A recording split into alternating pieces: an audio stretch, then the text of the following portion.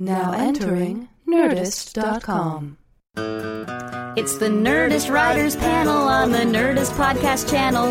Ben Blacker talking writing with writers. Yeah. What did you do? We talked about Twitter for an hour. Yeah. You were so well prepared. I had note cards. Yeah. Literally note cards, thank God. About Twitter. Yeah, like little questions that I would have, the right questions to ask Hart at the right moment. What kind of questions did you ask? Oh, no, I don't... We're rolling now. Oh, this is why don't you do an official intro? I'll run us in, but I want to hear about this. You sneaky bastard. You son of a... That's real Mark Maron style. Yeah, it really is. I don't remember what the questions were specifically, because I wrote them down.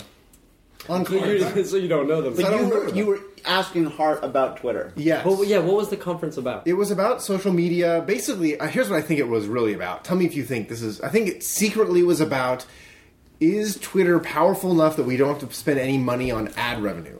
Right? Yes. And they wanted us to basically say that is true. And we tried to say that it is not true. But do it in an entertaining way, which is... Yeah, it's interesting. I'd be interested to hear what you guys think of that. I mean, this is a thing that's kind of come up this year. Because don't try to turn this into a real interview, Ben. Right off the bat, he did it. We're doing the year in review, where we have our old pals, Hart Hansen, Andrew Miller, Aaron Ginsberg here, and... I heard urine review right away. Yeah, it's a urine review. The urine review. I hope you brought some jars. You do not want to go. I'm pretty proud of my urine. Yeah. Oh no, we're going to review each other's. Oh. Good news, bad news. Oh, twist. But this is actually something that's come up this year. I know, especially like in relation to some of the Fox comedies where they've specifically talked about social media weighing in. And I know like AMC and a lot of the cable channels look at that. So what kind of things did you guys talk about on this when that question was raised? Part of it was how much do you listen to social media to change your show? Oh, sure. The fans always want to know that. Adjust to it. And I think you're exactly right. Everyone's hoping that social media will be the cheapest way to promo a show in the world. But, Bones has 13 million viewers. I have 100,000, followers. David has almost 400,000. Yeah. Mm-hmm. And, with most of the actors between me and him. So we're not exactly getting to 40 million people. Right. It's new. Well, it's new and it's hip still somehow, and people. I mean, that's what they think. That's what. If I'm doing it, it's not hip. You fly in the face of that. Early adopter. No, but I do think it's like they want it to be bigger than it is, and obviously, it's important. Like who's the they in this? Like, who was the they that brought you? The overlords? Who invited you to the conference? They flew us in. That is a good question. They wanted. I'm just going to blow your mind. Ask that question. I don't know who they is. Do you? Who did invite us? I can't remember. But when they wanted to hear that social media was cheap, who they were? Well, NatP is like a market for TV shows, and they had this thing at the side which was to discuss issues, and they had a bunch of panels. Yes, they sure did. Running through, and ours was probably the least informative but most entertaining. Well, you did wear that tank top. I did. I misunderstood. Which was informative and entertaining. I missed it. I misread the invite. So casual beachwear, I thought they said. I think the thing that is true, which we couldn't deny, obviously, is that Twitter exists and now fans can reach right out to everyone really, really easily, and that does change somewhat the relationship that we have to the viewers. Like, that's different now. People can just tell you specific things or ask you, and sometimes you do want to answer those questions because they help a storyline or they're funny or, they're intriguing. Mm-hmm. But it did feel like there was a lot of questions about the ad revenue and like can this become something? Can it be monetized? Can it be monetized? Sure. And can it make a ratings difference? Yeah. Right. Can it save money on the marketing end too? Yes. Yeah. And I don't know if we're there yet, or maybe we are. Who knows? I don't think so. I don't think so. We landed squarely on no for sure. No, we did, and we also laid in squarely on that your Twitter, they're called boneheads. for the Bones show is the Boneheads, and they are really, really dedicated to the show. Like, they're fanatics. And I have to find a nice way of saying that they are not a typical viewer. They don't represent the viewer. I don't even know if there's any the boneheads between the boneheads, right. The Twitter fanatics are not your average viewer. They see everything. They watch every episode. Yeah. They're 1 in 50, maybe, and because of how vocal they are and how invested they are, and they're great fans to have. But they're not the average fan. You can't fan. let them run the show. Right. If we'd listened to the Twitter, the way I always said is, if you'd listened to our Twitter fans at the beginning, David and Emily, the characters of Booth and Brennan would have been in bed by episode 8. And that's not good. And they would be the same fans saying, "I can't believe they're in bed so fast. You ruined the show." Why did they do that? Why did they give us what we wanted? Now it's ruined. Did you get yelled at on the Secret Circle? Yeah, I mean by Twitter people, not by the actual. I got yelled at. Not to bring up dark times. When was I yelled at? But we were. But this is the opposite of your show now. But we were, because we were so close to. I feel like we were mixing the morning of airing.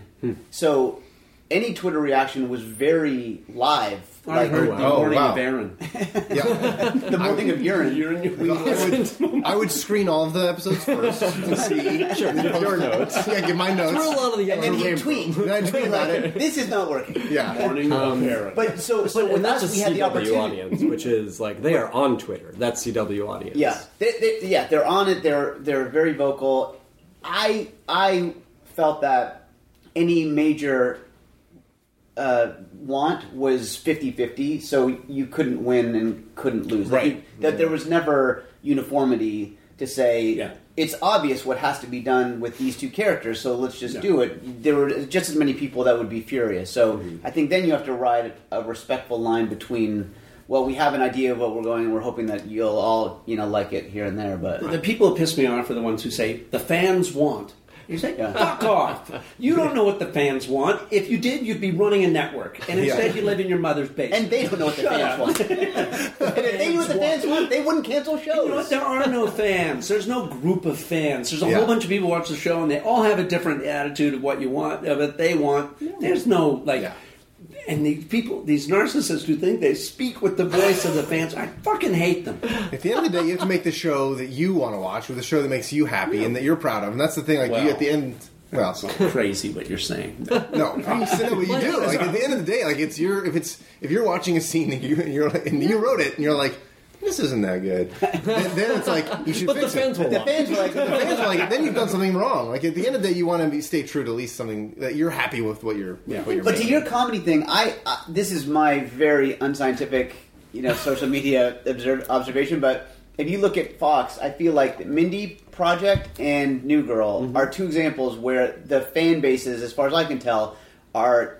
So, we put our two lead characters together fast, we win. And then the other people say, we're going to keep our two lead characters away for a long time, we win. And then when people stop liking New Girl, they say, they jump the shark by putting the two leads together. Yeah, they always find a reason. Yeah. Mindy's a smart one, and then but before that happened, it would have been the opposite. And that's, I think, proof that you can't win. Yeah. If you try to make the that's shows the lesson funny, you took from that. Is that in fact, you can't win. That's good. hang it up. Hang it up. Why do we even bother? I always ask the optimistic Andrew Miller to join us. No, but what I was going to say is you're doing a show that isn't.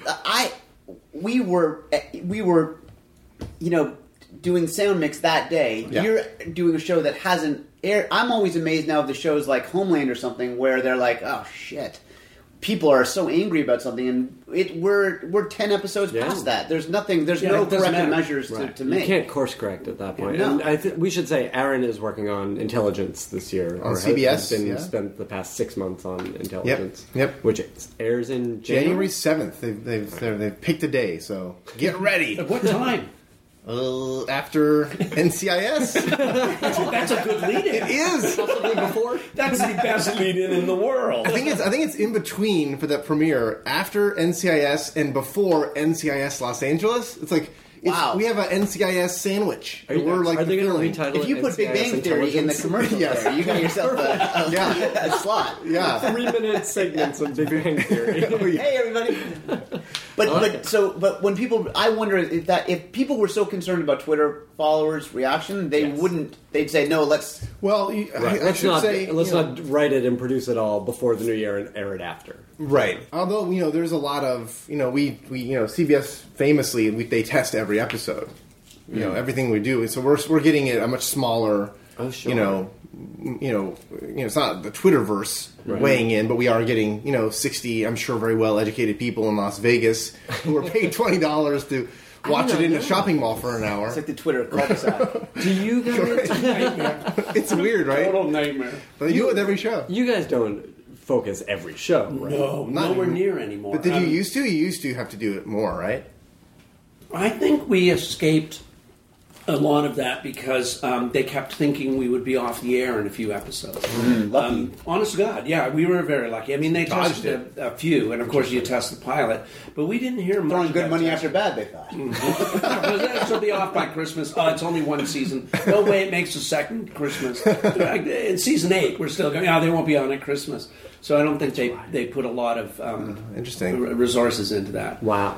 But, the worst part is having a show and you're shooting it and the network and studio are seeing it, but the audience hasn't, and they're still trying to fix something. Yeah. There's a lot of pressure to fix something that you don't even know if it's broken or not, because you don't know. Testing, we all know, everyone's been around for 5 minutes knows that testing is not really indicative of what the audience is going to think. It's indicative of something. I don't know. Yeah, and that's why I wonder about, obviously the studio or the network must have reasons for doing it. Or the network, I guess. What kind of feedback do you get, and what effect does it have, and what is the network hoping for? That you can tell. I mean, they want high numbers. Obviously, they want to know in some sort of scientific way that the episode is good. And the only way that you can do that is by science. Right. And that's just kind of a green or red, right?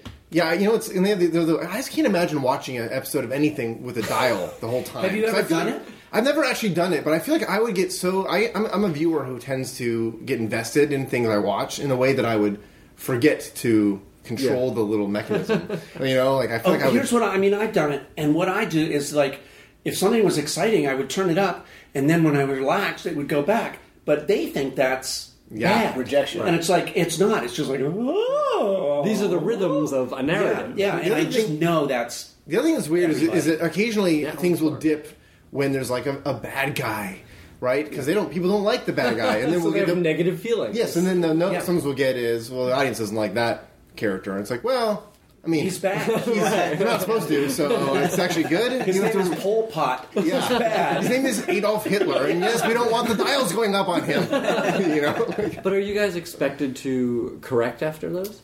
Sometimes. Are there reshoots? Yeah, sometimes. No kidding. Yeah, that's why. Yeah, that's a tough go. Is a big, high-profile, expensive series that the network loves. That's a nightmare. Yeah, I will say that, and this is the sort of the flip side to that is reshoots can be good. Sometimes we're all racing to get it done. It's hard to get these things filmed in the amount of time we have. So if you get a chance to go back and get a mulligan, it's kind of oftentimes you can fix things that didn't work, that a joke that didn't land or a moment that didn't. So sometimes it can be there's a give and take to all of it. Really, it's interesting. I love that. I love doing reshoots. Right? Yeah, because you can really change an episode. You can make an episode go from a B+ to an A. With that extra I have a time. feeling what we should do is write scripts and leave stuff out, and shoot that for 7 days. Yes, 7 days worth of a script. Yeah, and then cut it together and go. Okay, we have 1 day to fix add a whole bunch of stuff. That would be awesome. You should try that. Are you going to institute that? Season 10? Go for it. David Kelly kind of works that way. Oh, does he? He or did anyway. He would engineer in an extra day for reshoots. So you'd have a whole script, shoot it, and then he'd go, I don't like that scene, and you'd reshoot stuff, and it really worked. So you can see what's playing and what story you have too many beats of, and what story you. Yeah, I totally think that's a cool idea. You don't understand. Don't you ever wish on every pilot I've ever done, they do testing. To me, it's like an excuse to do reshoots. Yeah. And every time I will go to the studio and say, I need 1 day. And we can address all these issues. Yeah. And it's fantastic. It makes a lot of sense. I mean, of course, in a pilot, you have a little more time. You Yeah. have that luxury. What a great segue. Oh. Andrew and Hart, how has your year been? Andrew, we talked on microphones at the end of last year. That's not a euphemism. That's true. We did that karaoke night, and then we talked on microphones. And you had a couple of pilots in contention. I call them failures. Catch the people up on what happened. you talked about you had the rodeo pilot. It was a very exciting failure, and I had a rodeo pilot and at the Fox, one with Amblin. and the one with Amblin. Yeah, That's continuing on without me. So that's a certified half failure. of the success, it's maybe. not a Yeah. failure. My part of the You were problem. actually the problem. Yeah, they cleverly identified me as the failure epicenter. So that one was Dials clearly were all defined. in the red. The other one was more ambiguous about whose fault it was. But I take the blame. The rodeo show I did at Fox was developed over the course of it went long after pilot season was supposed to stop because I just loved it so much, and then But other people loved it too. I mean, Apparently. you weren't like running around the Fox lot with the script going. please let me keep I writing. swear it's great. I've heard it was really good. I would like to read it. Yeah, no, people were very supportive about it, and I think it turned out pretty good, but yeah, it just didn't. As I call them failures.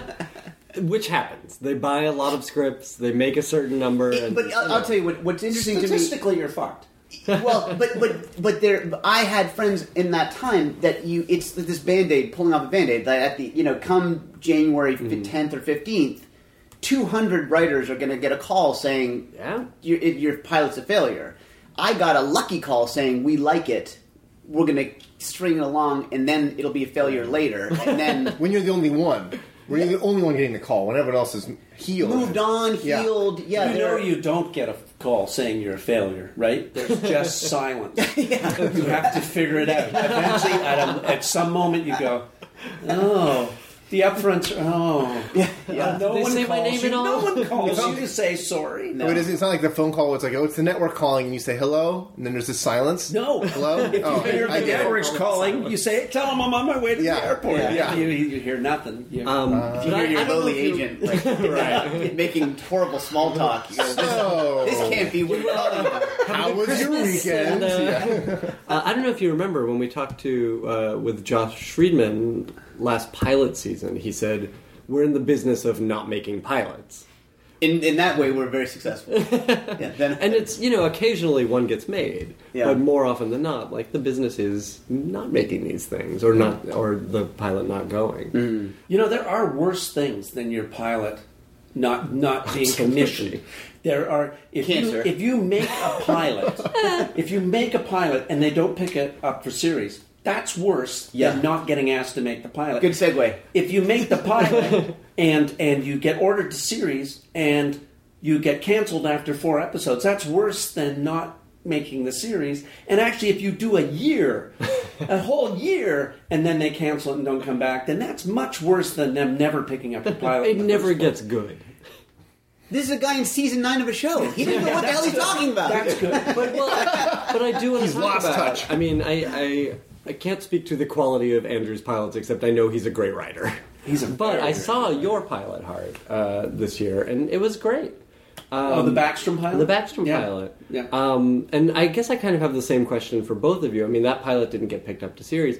What do you do afterwards? You never quite get the call, but how do you pick up afterwards? You mean after the crying? After the crying. Okay, so after the crying. I generally face real disappointment with I have to lie down for about 3 days. And I think it is clinical depression. But I have to lie down for about 3 days. And then you get up and go, what do I do next? Is that... I can't... I am still... We worked on the Finder. I'm pretty bitter about the Finder. Sad. Because I think it could be doing very well on Friday nights now. Yeah. But generally, really we get rejected and fail more than we are. I mean, I do more than being praised and winning. So I think that's why we get paid so much. It's for humiliation. I don't think it's for what we Right. write. For what we put you through, we will give you this much money. Yeah, here. For the ability to sustain constant humiliation, you'll get paid. Yeah, handsomely. that's right. Yeah.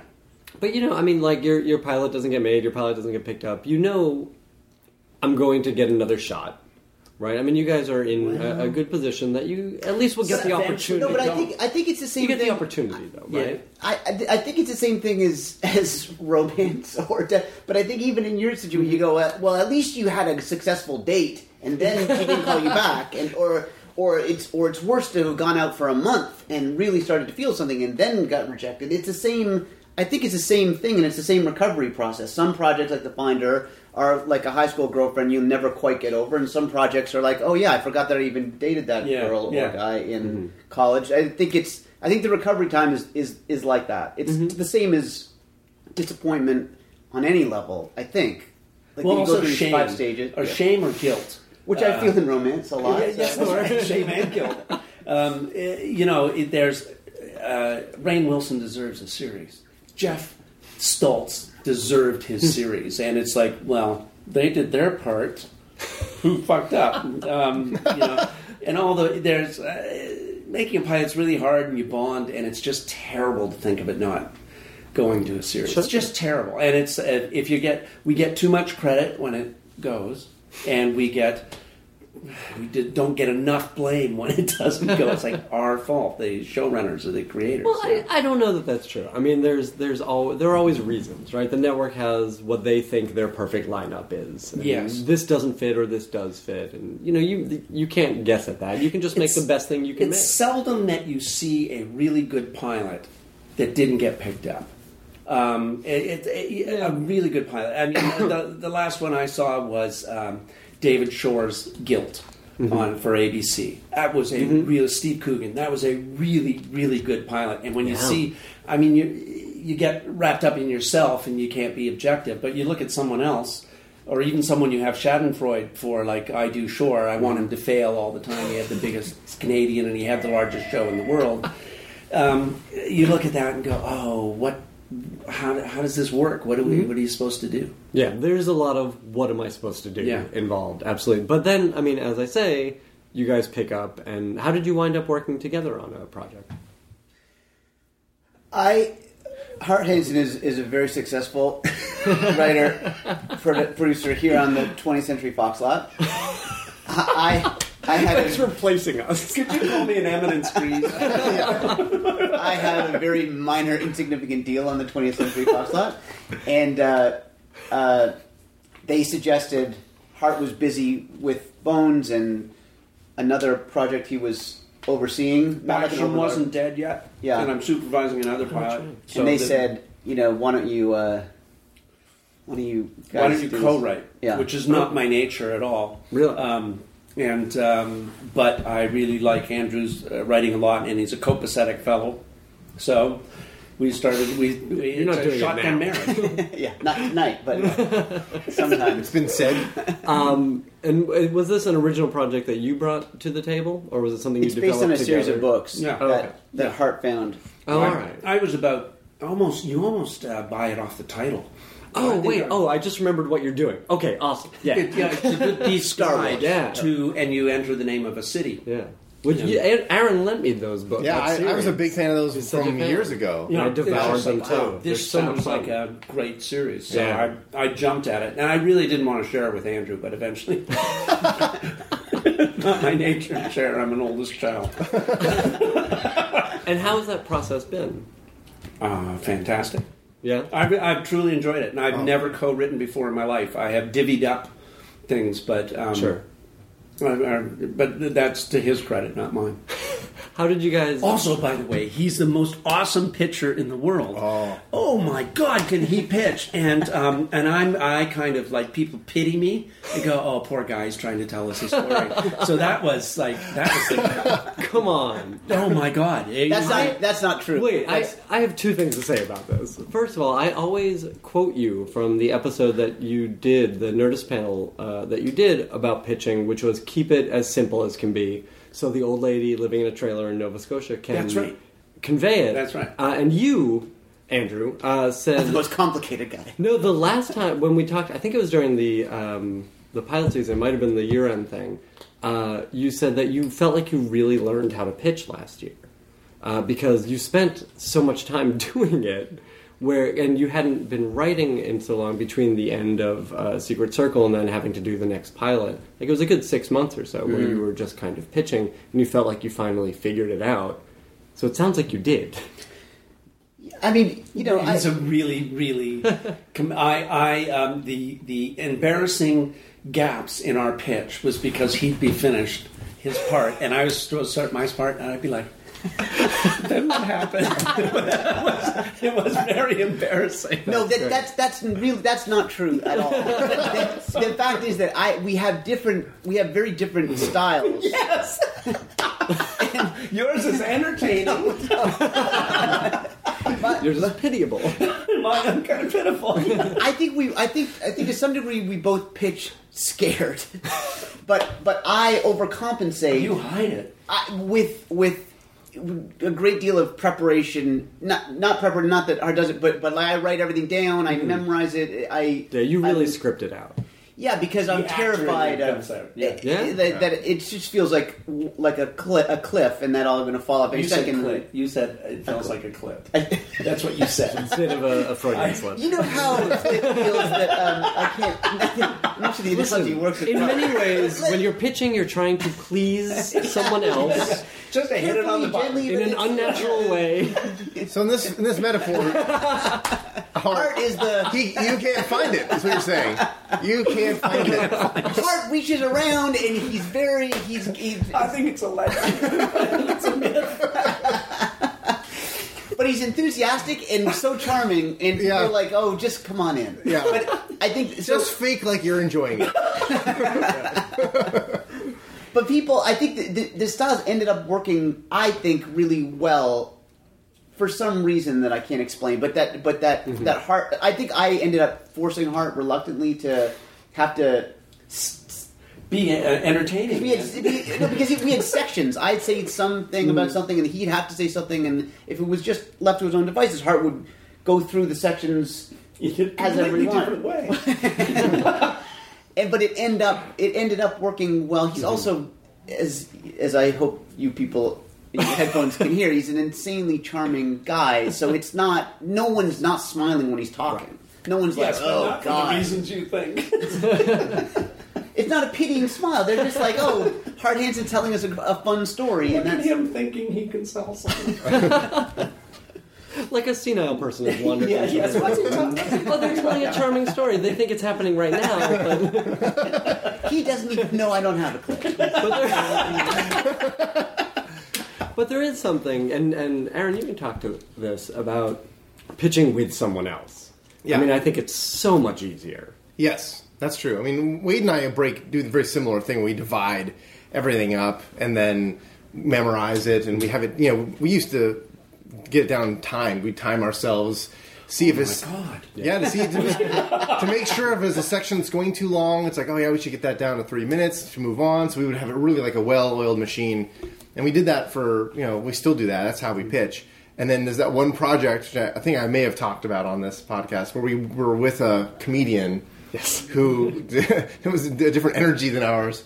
So we kept trying to give him certain parts to do. And he's very funny, but not, he doesn't need to follow the rules that we set out at the moment.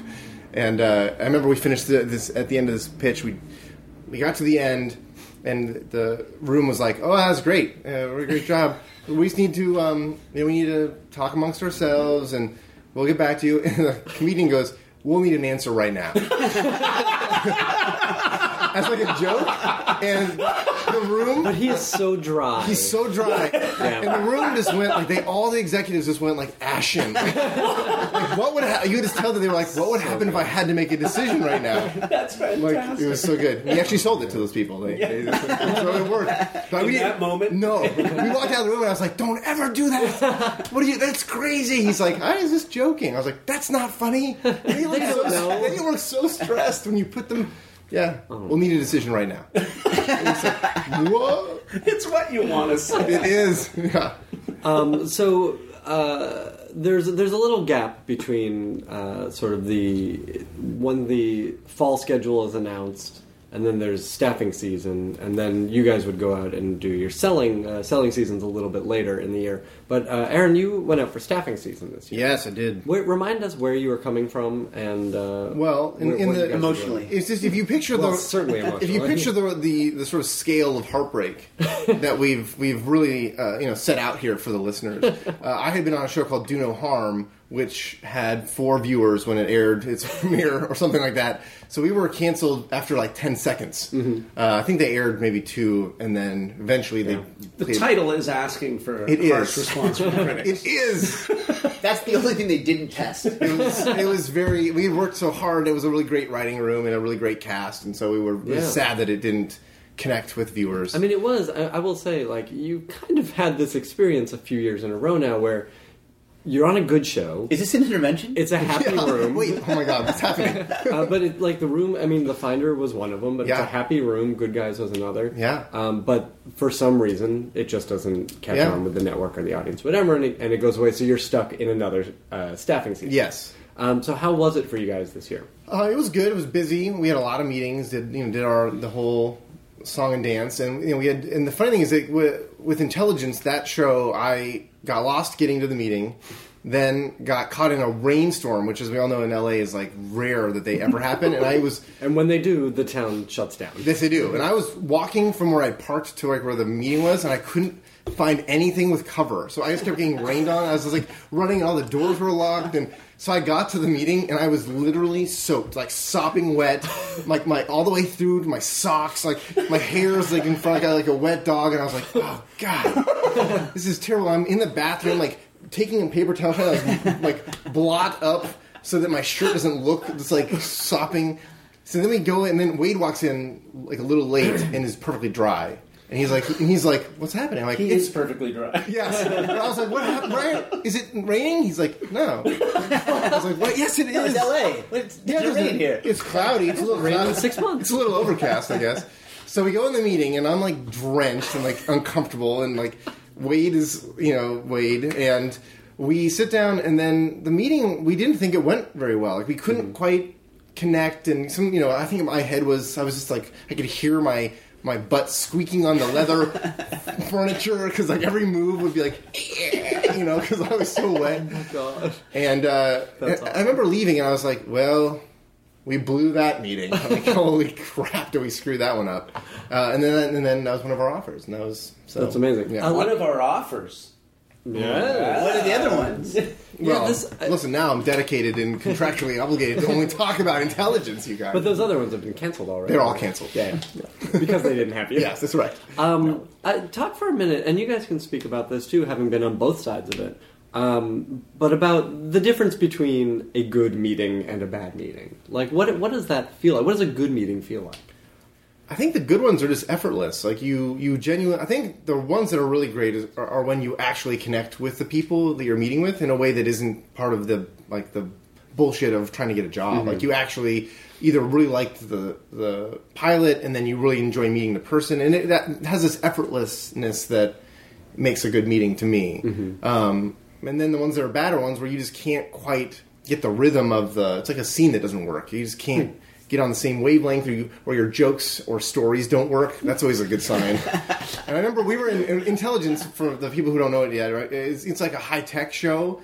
Everything's like, we're like 5 minutes in the future, and everything's like really complicated. I remember we felt in the meeting that we were not quite we couldn't connect. You weren't 5 minutes in the future. We were not. 5 minutes in the past. We were 5 minutes in the past. I needed a blow dryer, and Wade starts telling the story. I'm gonna out him. That it was this beat that we wrote for the Good Guys, which we were really happy about, and it is like the very opposite of Tech Savvy. It was this beat that we were so, I don't know how it came up or why he was pitching it, but it was this beat where Bradley Whitford's character, we created this thing where he slows down like perps that are driving too fast by keeping a jug of old milk in his Trans Am until it rots, and then he pulls up next to them and chucks it into their car, and when it hits, it sprays chunky milk everywhere, and it ends up, the people, it's so gross that people pull over, and But this is like the story, like the show where it's like Born Identity, and we're like pitching this thing that's like, so think of this like thing of like 1% milk just cooking in your car. Like I can just tell that the Michael Seitzman, who was the creator, was like, what does this have to do with the show? Like, what are we talking about? And he was right. I don't know how we got the job. Did you go out for staffing stuff this year? Mm-mm. No, continued to develop. Well, you were in development limbo for a bit. I was still doing the rodeo. Yeah. Oh, wow. I was still in the midst of my failure. So that 8 seconds went on for a long time. Rodeo callback, you guys, right? No? Yeah. Kind of the only one. Yeah. That's all I know about rodeos. I'm mostly taking meetings with people, and I just don't care. I don't care if I like the person. I'm already looked at their writing, and if I like their writing enough, I call the showrunner of whatever it is they showed me to find out if they really wrote it.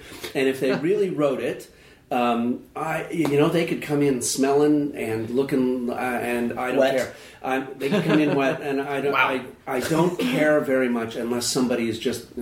So you say references go further than the meeting for you. Yeah. Yes. Mm-hmm. If you can get a real reference. Right. You have to call people So you've never read something, liked it, met someone and said, oh, no way. No. And, you can again, I've had some arguments with some other showrunners about this who think that putting together the chemistry of a room is really, really important. And I just want writers. And I figure... They'll find a way to get along or not get along. Don't sit beside each other. So maybe I'm just lazy because I just don't want to go through all that. And writers are weird. Sometimes people come in and they're just a lump of suet sitting on your. I don't know. You keep gesturing at me when you say that. It was really weird, right? Their eyes are way too big for an adult male. I don't understand. Just sitting Wear scarves. Wearing a snappy scarf and a hoodie. You guys, it's outside and cold all day. Still soaking wet. And sometimes writers are delightful. Like, Let the record show they're pointing to Ben Blacker. No, I've never, and if they've written something wonderful, I don't care if they just sit there and go, yeah. It's interesting. Sometimes you think, I don't think this person really likes whatever, the pilot or what I do, and their agent made them come, and then I immediately feel sorry for them, and I'm overly nice, because I think, you've been on those meetings at something where, what the fuck am I going to say about this show? I hate it. Especially if you're going out for network shows. Yes. More and more frequent. Oh, my God. Yeah. What has been the... well, I'll ask you this first. What kind of material do you tend to respond to? What does it have that makes you respond? I think I'm weird about this, too. I like to see people's original writing, even if it's a short story or a play. Which I think is becoming more common. Just can this person write? Yeah. And then if there's some indication, depending on what level I'm looking at, especially, say, supervising producer and below, I'm just looking for somebody who can write, because maybe they'll be able to do a TV show. Supervising producer and above, I should say, it's like, can this person put a TV on? Can they do rewrites? Can they mimic someone else's voice? And then you're just set. If somebody's a great writer who can mimic a voice, then you're just set. Sure. What's the turnover been on? I mean, Bones has been on for some time now. Bones is incredibly stable now. The first season was... I would say the first year and a half we had a lot of turnover. Lot of turnover. Had trouble finding high-level writers. Really? And why do you think it was? Well, I mean, there's a whole bunch of theories. I have a whole bunch of theories. One is that we were the last at everything. So we were the last person out there. So we didn't have a pick of what we wanted. And we got some good people. But Bones is, goofy. And so how many writers can write goofy? Without, going over the edge into goofiness, which some would say the show does anyway. But it's hard to find that tone. And then the network and the studio really, really insisted that I have a bunch of procedural writers on the staff, because I'm a soft writer. I'm a character and humor writer. I'm going like this because who's what, I don't know. Right. But that's what their view was. And the procedural writers I had on... good in the room, the scripts just were not going to be a weirdo Bones episode. Sure. They were for something much drier. But we've had the same room for with very few. I mean, people have gone off to run shows. We've lost people to go off and do their own shows, but we've been a really stable room. Well, and obviously the voice of the show is now very clear. Yes, you can see it on screen if you pay attention, which you don't have the advantage of when you first start out. Exactly. Andrew, what do you see as your strengths as a writer? What do you think you bring to Do three things. Well, I mean, Zap at the end. The third thing. I'm this. And That's my. Hart was analyzing my pitching style when we were pitching, and then he at some point we were on the phone. He's like, I know exactly your cadence to punchy adverb. Nice.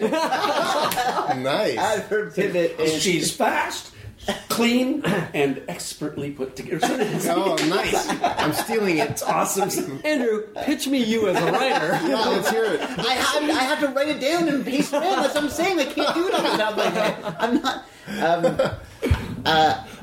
I don't. What was the question? What do you think whether it's in This is a terrifying question. whether it's Yeah. in your partnership with Hart right now in this current project, or just when you're going to a room to sell yourself to, whether it's the network or another showrunner, what do you tell them that you bring to the table? Snacks. I know this is so un-Canadian of you have to say this. I like characters a lot. I don't think I bring. I'm not a good procedural guy. I know what I don't bring to the table, which is I'm not a great procedural guy. I like characters mostly. I think. God damn it, Ben! I don't. That is a loaded question. I think we all know it, terrible. but none of us swooped in to help you. I just want to point out. I know exactly what's good about him. I should have asked you. He It's easier. Here's what I love about working with him. You get to a problem, you say, here's the problem. He never goes, well, what I thought was, there's not a speed bump. He is never the speed bump. He says, well, we should, and the next thing you know, you're 100 yards down the runway. That's instead really of still valuable. arguing. Yeah. And I love that, because there's nothing I hate more than someone just, even including myself, well, what I thought we'd do is, he never does that. It's like pick up your end of the piano and start running. That's a great. That's really valuable. That's what I was going to say. And extremely sexy. Wait, what? While we're at it, Aaron, you've worked with Hart. I have. What are his strengths as a writer? Oh, he has many. Sure. This is terrible.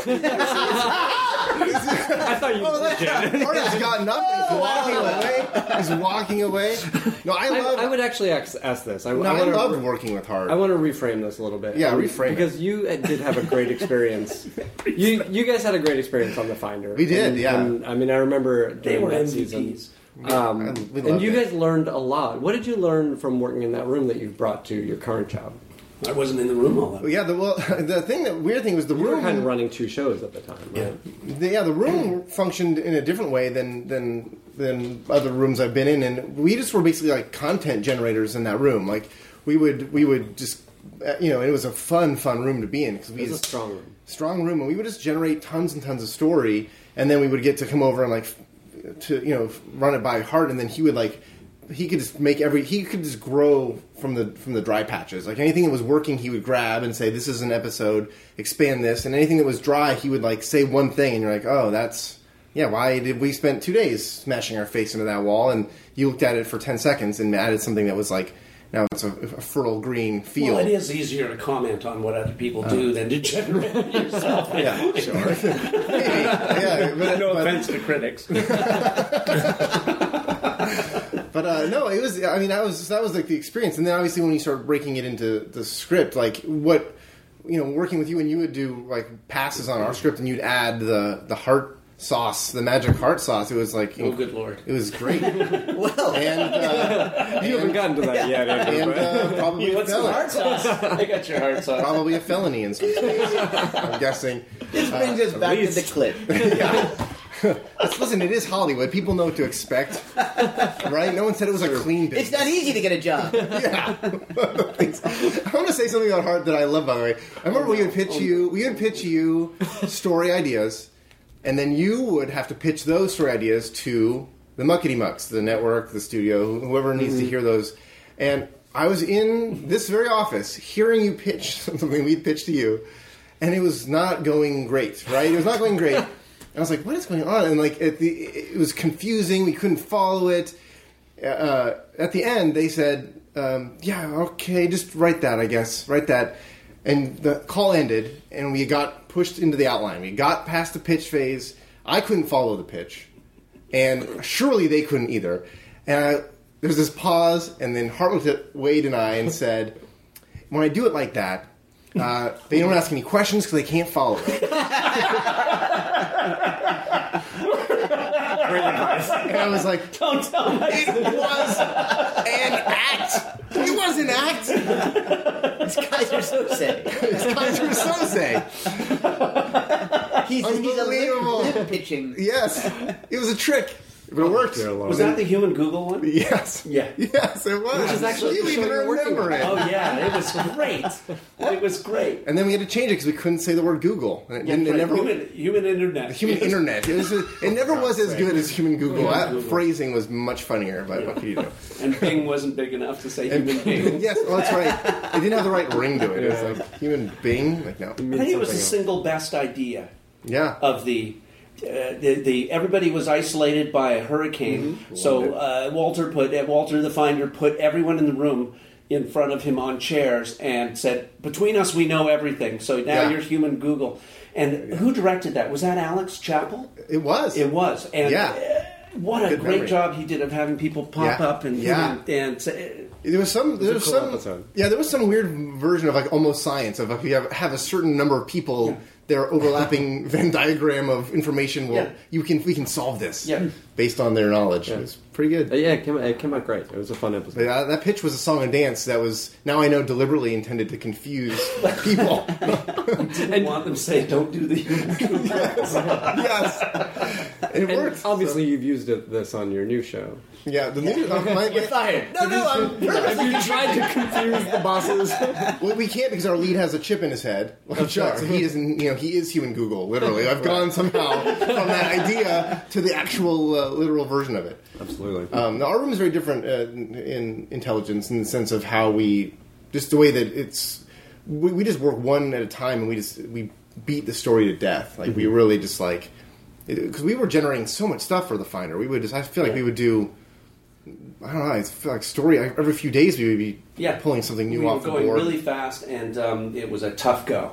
It Yeah. was a tough go getting them to buy stories. Yeah, and, and it was really weird because it wasn't. I mean, we had Matt McLeod, who's a cop. He can tell a million cop stories. Oh, yeah.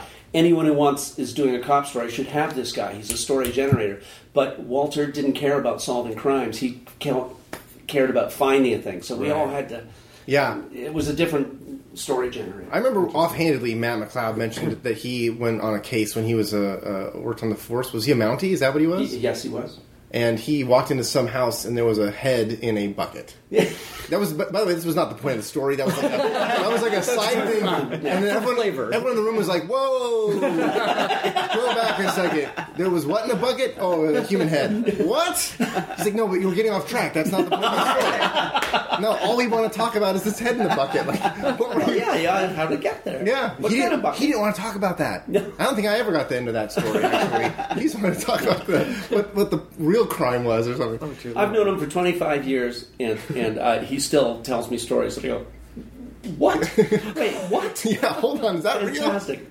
These crimes happen in Canada? That's what I always kept saying. Are you sure How we Canada? think of you. 20 years of crime or 20 crimes? Yeah, exactly. Wait. It was sort of the common thread among a lot of conversations we had in 2012 was what a difficult year it was for staffing, for selling. It seemed like it was more competitive on the staffing side, and it was sort of a moving target on the selling side. Did you guys find 2013 to be easier? Or was it just as difficult? I mean, Andrew, you still had the hangover of 2012. I mean, I got lucky because I was doing this pretty quickly, and so it didn't. If you catch a break, it never seems that hard. So I can't. I don't think. Are you guys are you individually working on more than one script? I am. You are. I was pitching other things, like, yeah. Because I think you had like 4 scripts or something last year or the year before, right? Like there were a number of them. 2 that wound up being written, but I know you were pitching a number of different ideas and properties. I mean, sorry to keep bringing things. No, you're right. I had double the failures I first said. Yes. No, I take it back. This is a really it's even worse. Warm holiday episode. I'm going to meet Friedman and Greenstein after this. So there you go. So this is the warm holiday episode. Yeah, that's right. But did you guys find it easier to kind of I heard get your ideas when we went into this? No, that's true. Before, I had an idea that I had developed that was shot down before it went out, and I think that might not have happened the year before. Like, I feel like I kept hearing stories of pitches by reputable pitchers just not going anywhere or not getting bought, and I think that caused some. It was people weren't buying early in the season, so then people started getting nervous, and then people started. There were writers that I know that got turned down a couple times, and then I think studios got scared, and so I felt there was some nervousness out there. I think again, we got lucky to some. I got lucky. It's a great project and hard, so it didn't feel that as hard as those other stories. When did the Thieves' Guide sell?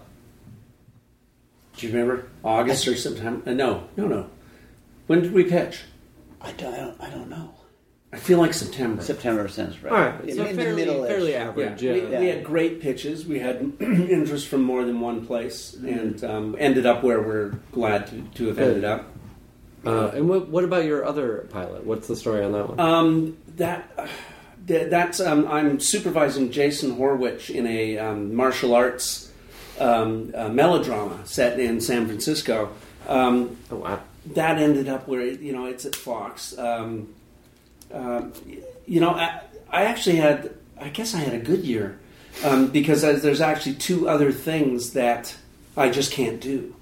I just can't do them. So and they're great projects that that I have an overall deal, so I have to pitch everything to 20th. Right. And they were really. I mean, it was tough to pick what we were going to do. So now I'm trying to remember when we were striving to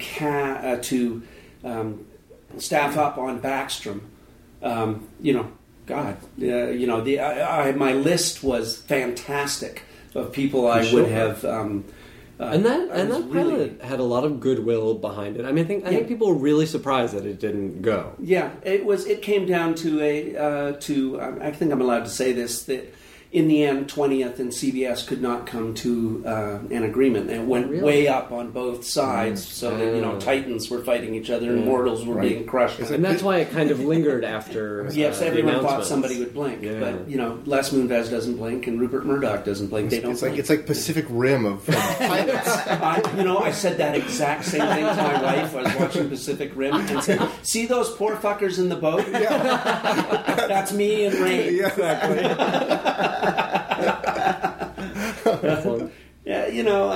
But I was I met with people to try and get I seem to have had a lot of interest from the writers I would like to have been on the show, and then it was terrible watching them slowly go off and be on other things, and that's why Jason, who I'm working with, I was really interested in having him on staff, and Andrew, I was really interested in having on it. And if I'm working, Aaron and Wade are going to get calls from me all the time if I have somewhere to put them.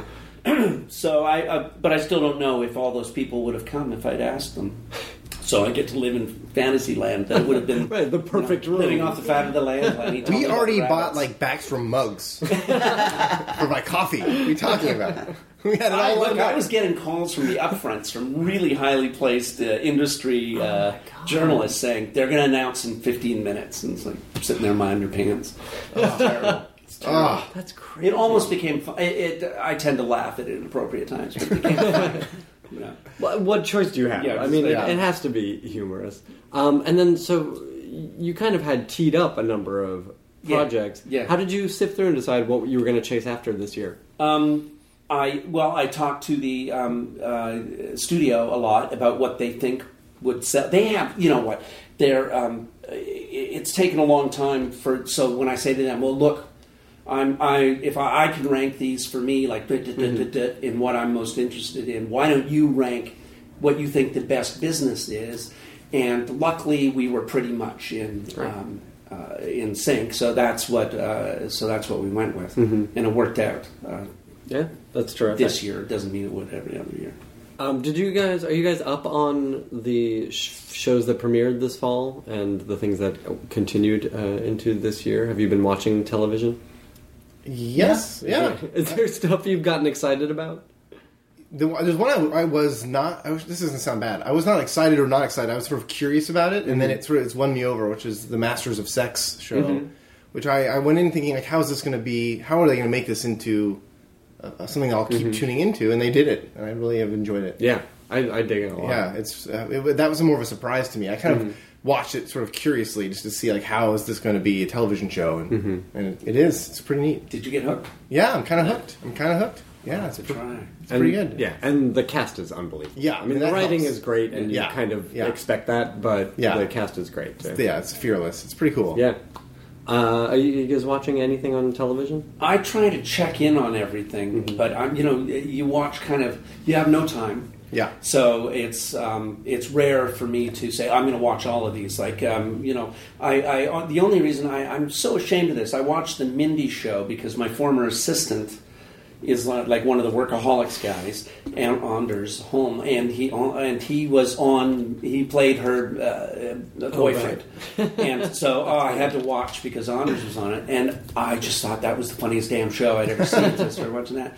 Veep, I think, is the most genius. Other things I tend to just check in on, and then I go, okay, I'm out. I get it, and I feel bad because I like them and everything, but it's not going to happen. What about you, Andrew? Oh, God. The pressure. I'm about to make it more difficult, so tell us what you like first. We've made it to you, and no one said Breaking Bad. You can just have that one for free. Take we it. all watch Breaking Bad. In fact, probably. that'll segue to my next question. Because What's your next question? Did you watch Breaking Bad? Wait, did you not watch it? What? This interview is over. I did watch Breaking Bad, but I like Veep. Veep is great. No, I love Veep. No, I love Veep. Veep. You Don't guys. stick with that. Brooklyn Nine-Nine I like. Really fun. I like it a lot too. This is my question. I mean, obviously, for the past 2 years of doing the writers' panels, Breaking Bad is the thing that comes up as the answer to what are you watching. Breaking Bad is over now. Did you all watch it, by the way? Absolutely. Yeah. Were you happy with the ending? I did enjoy it. Yeah. I don't know anyone who wasn't happy with the ending. Yeah, it was good. That guy, Vince Gilligan, just did it. Yeah, He stuck it. I think so. So Breaking Bad is the answer, but we talk about Masters of Sex and Game of Thrones comes up a lot for some reason, and even things like Veep, which obviously are not dramas but are high quality cable shows. We don't hear a lot about network dramas. They are not the things that are penetrating. They are not the things that people are talking about. Am I wrong about this? Well, no, you're right. Those are the things in this town, and Right, the people we on the talk edges to. of the country and the Yeah. critics. If you ranked what the critics and we and the network executives think are the best shows, nobody watches them except for The Walking Dead. That's the weird. That's the one that is both. But otherwise, it's nobody watches Mad Men. Nobody watched Breaking Bad. Nobody watches any of those. No one watches Masters of Sex. If those were the economic model, people watch NCIS. Millions and millions and millions of people watch the NCISs, and the CBS dramas do really, really well. There's, the only hit I've really heard about this year is Sleepy Hollow. Scandal. And the Blacklist. Scandal, The yeah. Blacklist is like... The Blacklist is a And legitimate that was like, hit, people too. like really loved Right. that pilot. Yeah. Right. Like, people would say, even though it's on a network, like it started out with that, like this was... Good Wife has some of that, too. Yeah, totally. I That's was going to say, in my house, Good Wife has, on Sunday nights, Good Wife has moved up in its viewing order. In terms of, like, on Sunday night, Yeah. it used to be a Monday night show, and it's become a Sunday night show over other shows. Yeah. And I think that's one that I think they, it hasn't been my favorite show forever, but I think they do things that, They're really good at making an hour-long network drama. yes. And are bolder than even some cable shows, that pretend to be bold. And But I think that it's an interesting distinction because I absolutely agree. I think it is sort of the platonic ideal of what a network drama should be. Yeah. Because, my mom can watch it, but I can watch it also, and I think it's a really good show. I mean, I look at something like Hannibal, which I love, but it's not a network TV But that would have been my somehow last on year. NBC. Hannibal, I loved Hannibal. Yeah. Loved it. And that was a network show that I, week after week, I was like, how are they doing this on a network? And maybe because it's NBC and they had to, or maybe because it's Brian Fuller and he could. I don't know, but it's Brian not a Fuller network is show. never boring. Absolutely. Network, cable, anything, he's just fun to watch. But comedies seem to be hitting so hard on network. Like, I mean, Mindy is a good one. Brooklyn Nine-Nine, New Girl, Parks and Rec They're had a not great huge, half season. It's No. I hate to. It's very important to figure out what people are watching and what we like because it's not the same thing. Absolutely. It's not the This same. was kind of part of my question. Yeah. Is like, is that model changing? Like, does it matter what the numbers are anymore? Like, how obviously it does because these shows exist to sell ads, but how are we going to measure those things in the next few years as the numbers drop and drop and Yeah, drop? how do you fold in the sort of house of cards of it all? Which Yeah. we still none of us know how Absolutely. many people watch that show, right? Well, here's what I found really interesting about House of Cards. That's a great point. Is that everyone says they watched it, and then I say what happened in the last episode, and no one can tell me. Well, no one wants to spoil it. No, it's think not you that. haven't It's seen it. that I don't spoil it. I don't think I people watched watched to the last episode. I watched Really? every episode. Yeah, You did? Stephen I Nathan did. says he did too. I- I find most people. I watched it. Actually, I had a couple of friends that we got together and we kind of parsed them out and didn't do like a binge, even though they were all dumped at once. We actually did watch a couple every week, and yeah. I think the answer is though that it's going to the only people who know what a show is making is the studios or the production companies, and they will make shows that make them money, and they will not make shows that don't make them money. Eventually, I think right now I feel that there's chaos and that everybody's confused. Like, oh my God, this show's winning a bunch of Emmys, but eventually they're going to go. Their bonuses are tied to a profitable show, not a show that they get to have fun at the Emmys about. And I think that's the thing that's going to adjust and settle in the next couple of years. Yeah. So how can we as writers take advantage of this chaos? Yes, good question. No, but to the whether this is a good year or a bad year, I pitched this year to Xbox. Yeah. I had a cable pitch that was In your living room? because you can hear you talk. Yeah, You understand you were just Xbox. playing a video game. Imagine if you will. Wait, I'm sorry. Did I? The clarity is so hard. Imagine Xbox. What if you were a clip? But anyway, I think in terms of ease, or it's a hard season because it's hard to sell things, and yet there's 8,000 other places that may, in fact, like Hart's saying, I don't know that, create loss leaders for themselves to get out there. And Netflix had two hugely successful shows, and I don't know how likely that is. For we think right. That's the whole thing. Is it's kind of we don't know. They claim to be successful, and Yeah. maybe it was successful for however they're measured. But I think we don't know what that But at means. least people can. You can it. It went. I remember a time in the dark ages. You could pitch to 4 networks. Any show you could pitch to almost every network, and then it became really you can pitch to 1 or maybe 2 networks because the networks are so specific about what they want. And then suddenly in cable you can pitch to 12 places because there are 12 different buyers out there, and I think that is opening up opportunities. Yeah, and like, now it's buyers not even on your TV. It's Netflix and Xbox and Amazon and Hulu. Yeah, and then eventually Sprint and whomever else. And then, The network models are understandable to someone like me. People, the ad buyers will buy time on the show by whatever criteria they like, and that's how you pay for things. I understand that. I understand HBO, where all they need is a show that appeals to not everybody, but someone who would be willing to kick in to buy the channel. Right. So Game of Thrones, got to see it, and that takes care of that. And each one of none of their shows have to appeal to everybody because I understand that model. But there's a whole bunch of other models I don't understand. The cable models, I don't know how they're going to... I don't yet understand how they're going to make money. And I think the answer to the question, sadly, is if you understand the economic model, then you know what you're aiming your product at. I hate to sound like that. But it's like, what do you know, and what places will let you do whatever the hell you want, and maybe it'll work. But it's so confusing. Do you know, how is AMC making money?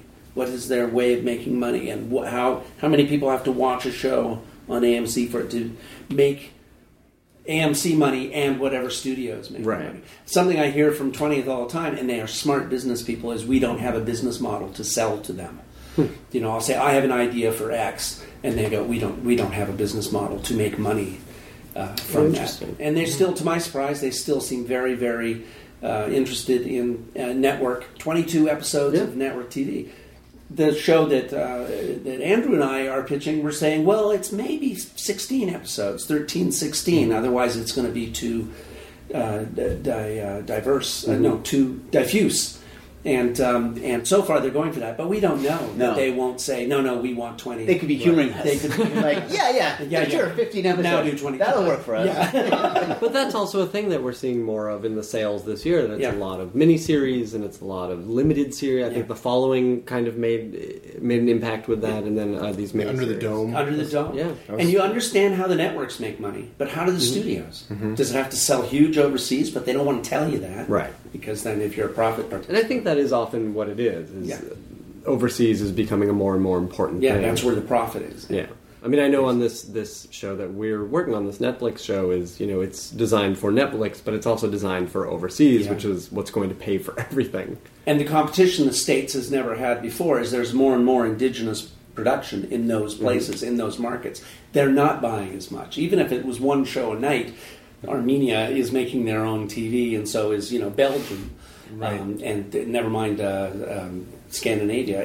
I'd love to. We don't get to look at those books, but I don't know how they're making money. I'd love to crawl inside that. They must be making so much money off the things that are making money off of. Right, but there are only a limited number of things. Yeah. I'm glad you brought up Walking Dead. This is the kind of last question I want to ask.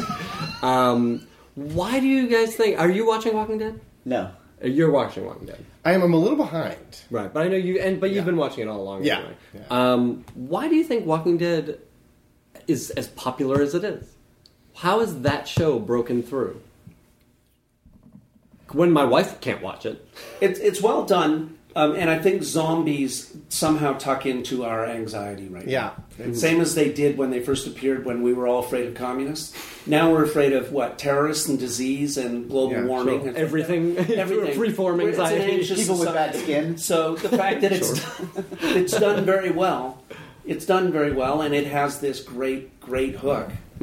I guess. That makes sense to me. Yeah, it was also, it had this weird credit. It had a fan base of the comic had been around for years. How long had it been around? That's 10 years? No. A few years. A long time. A few years before the show started. Right. So there was a lot of... So it was coming in with an existing which obviously wasn't a huge amount, but it had this credit. And a loud fan base. Yes. A Twitter fan base, would you say? Yeah. Oh my god, what? So Twitter is the reason...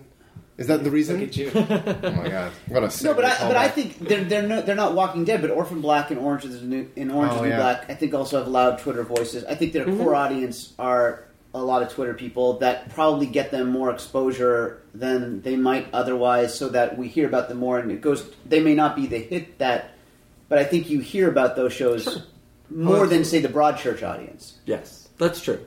Yeah, Broadchurch, unlike something like Breaking Bad, which I think tonally it's not that But even far on from. BBC America, you go, there's Broadchurch and Orphan Black, and I feel like you hear about Orphan Black more, and I would say that's because the core audience of Orphan Black are talking about it louder. Well, and that's a genre audience, right? A genre audience is going to be vocal about the things they love, I think, more than many other audiences. I feel like, this is really unpopular, but I feel like we need more bullying.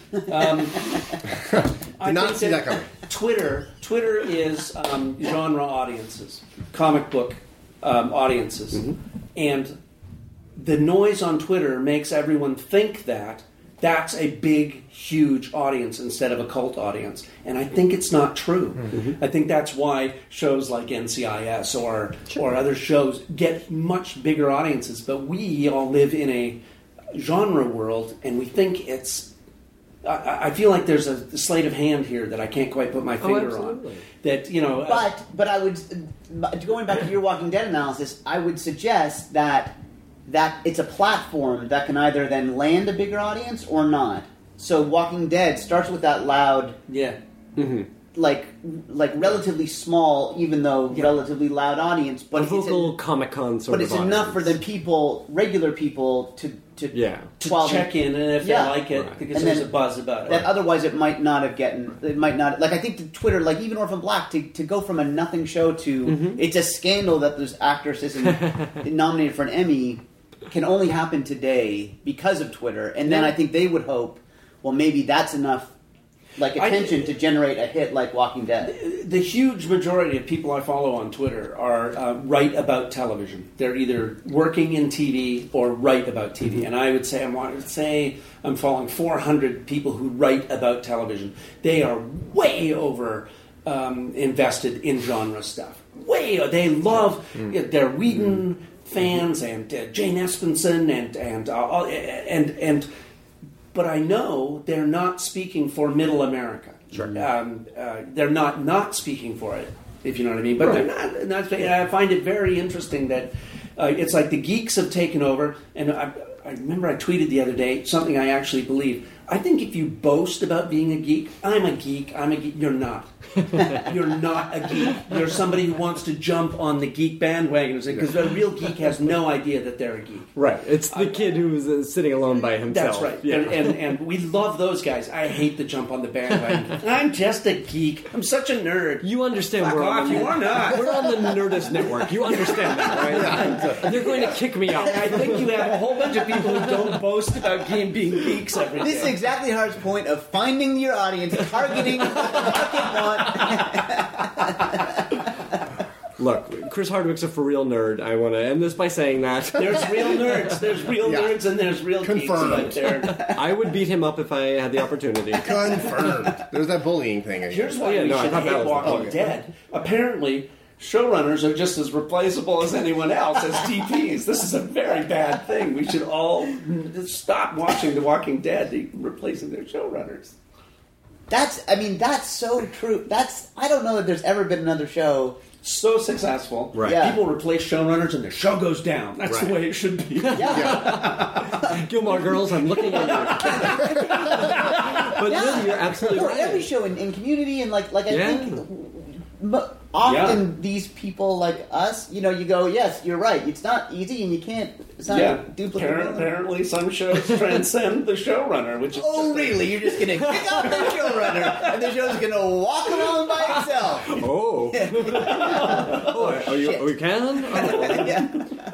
But I will say, I mean, I don't know Darabont, but I do know Mazzara and I know Scott Gimple, and they're both very smart, very capable. It's not surprising to me that there's been no drop in quality, but the fact that AMC feels like or whoever it was, Sony, I don't know. They picked well. When they picked Glenn Mazzara, they picked really, really well. But they're still different guys with different, even if they have a shared vision, there's still, there's something about like a zombie that can't be stopped. But there's something about it works that's on a meta level. I'm off the second. Yeah, you have full theme. But there has to be something about that not only transcends the audience, but showrunners. I would argue that it's Robert Kirkman, who's not the showrunner, but is the voice of the show. Bobby K, as you call him. Yeah, BK. Thank you guys so much for taking the time. I feel like it's the tip of the iceberg, but we'll Thank you for we'll having see you us. at the end of 2014. Yeah, exactly. Here's to a good year. Absolutely. Now leaving Nerdist.com.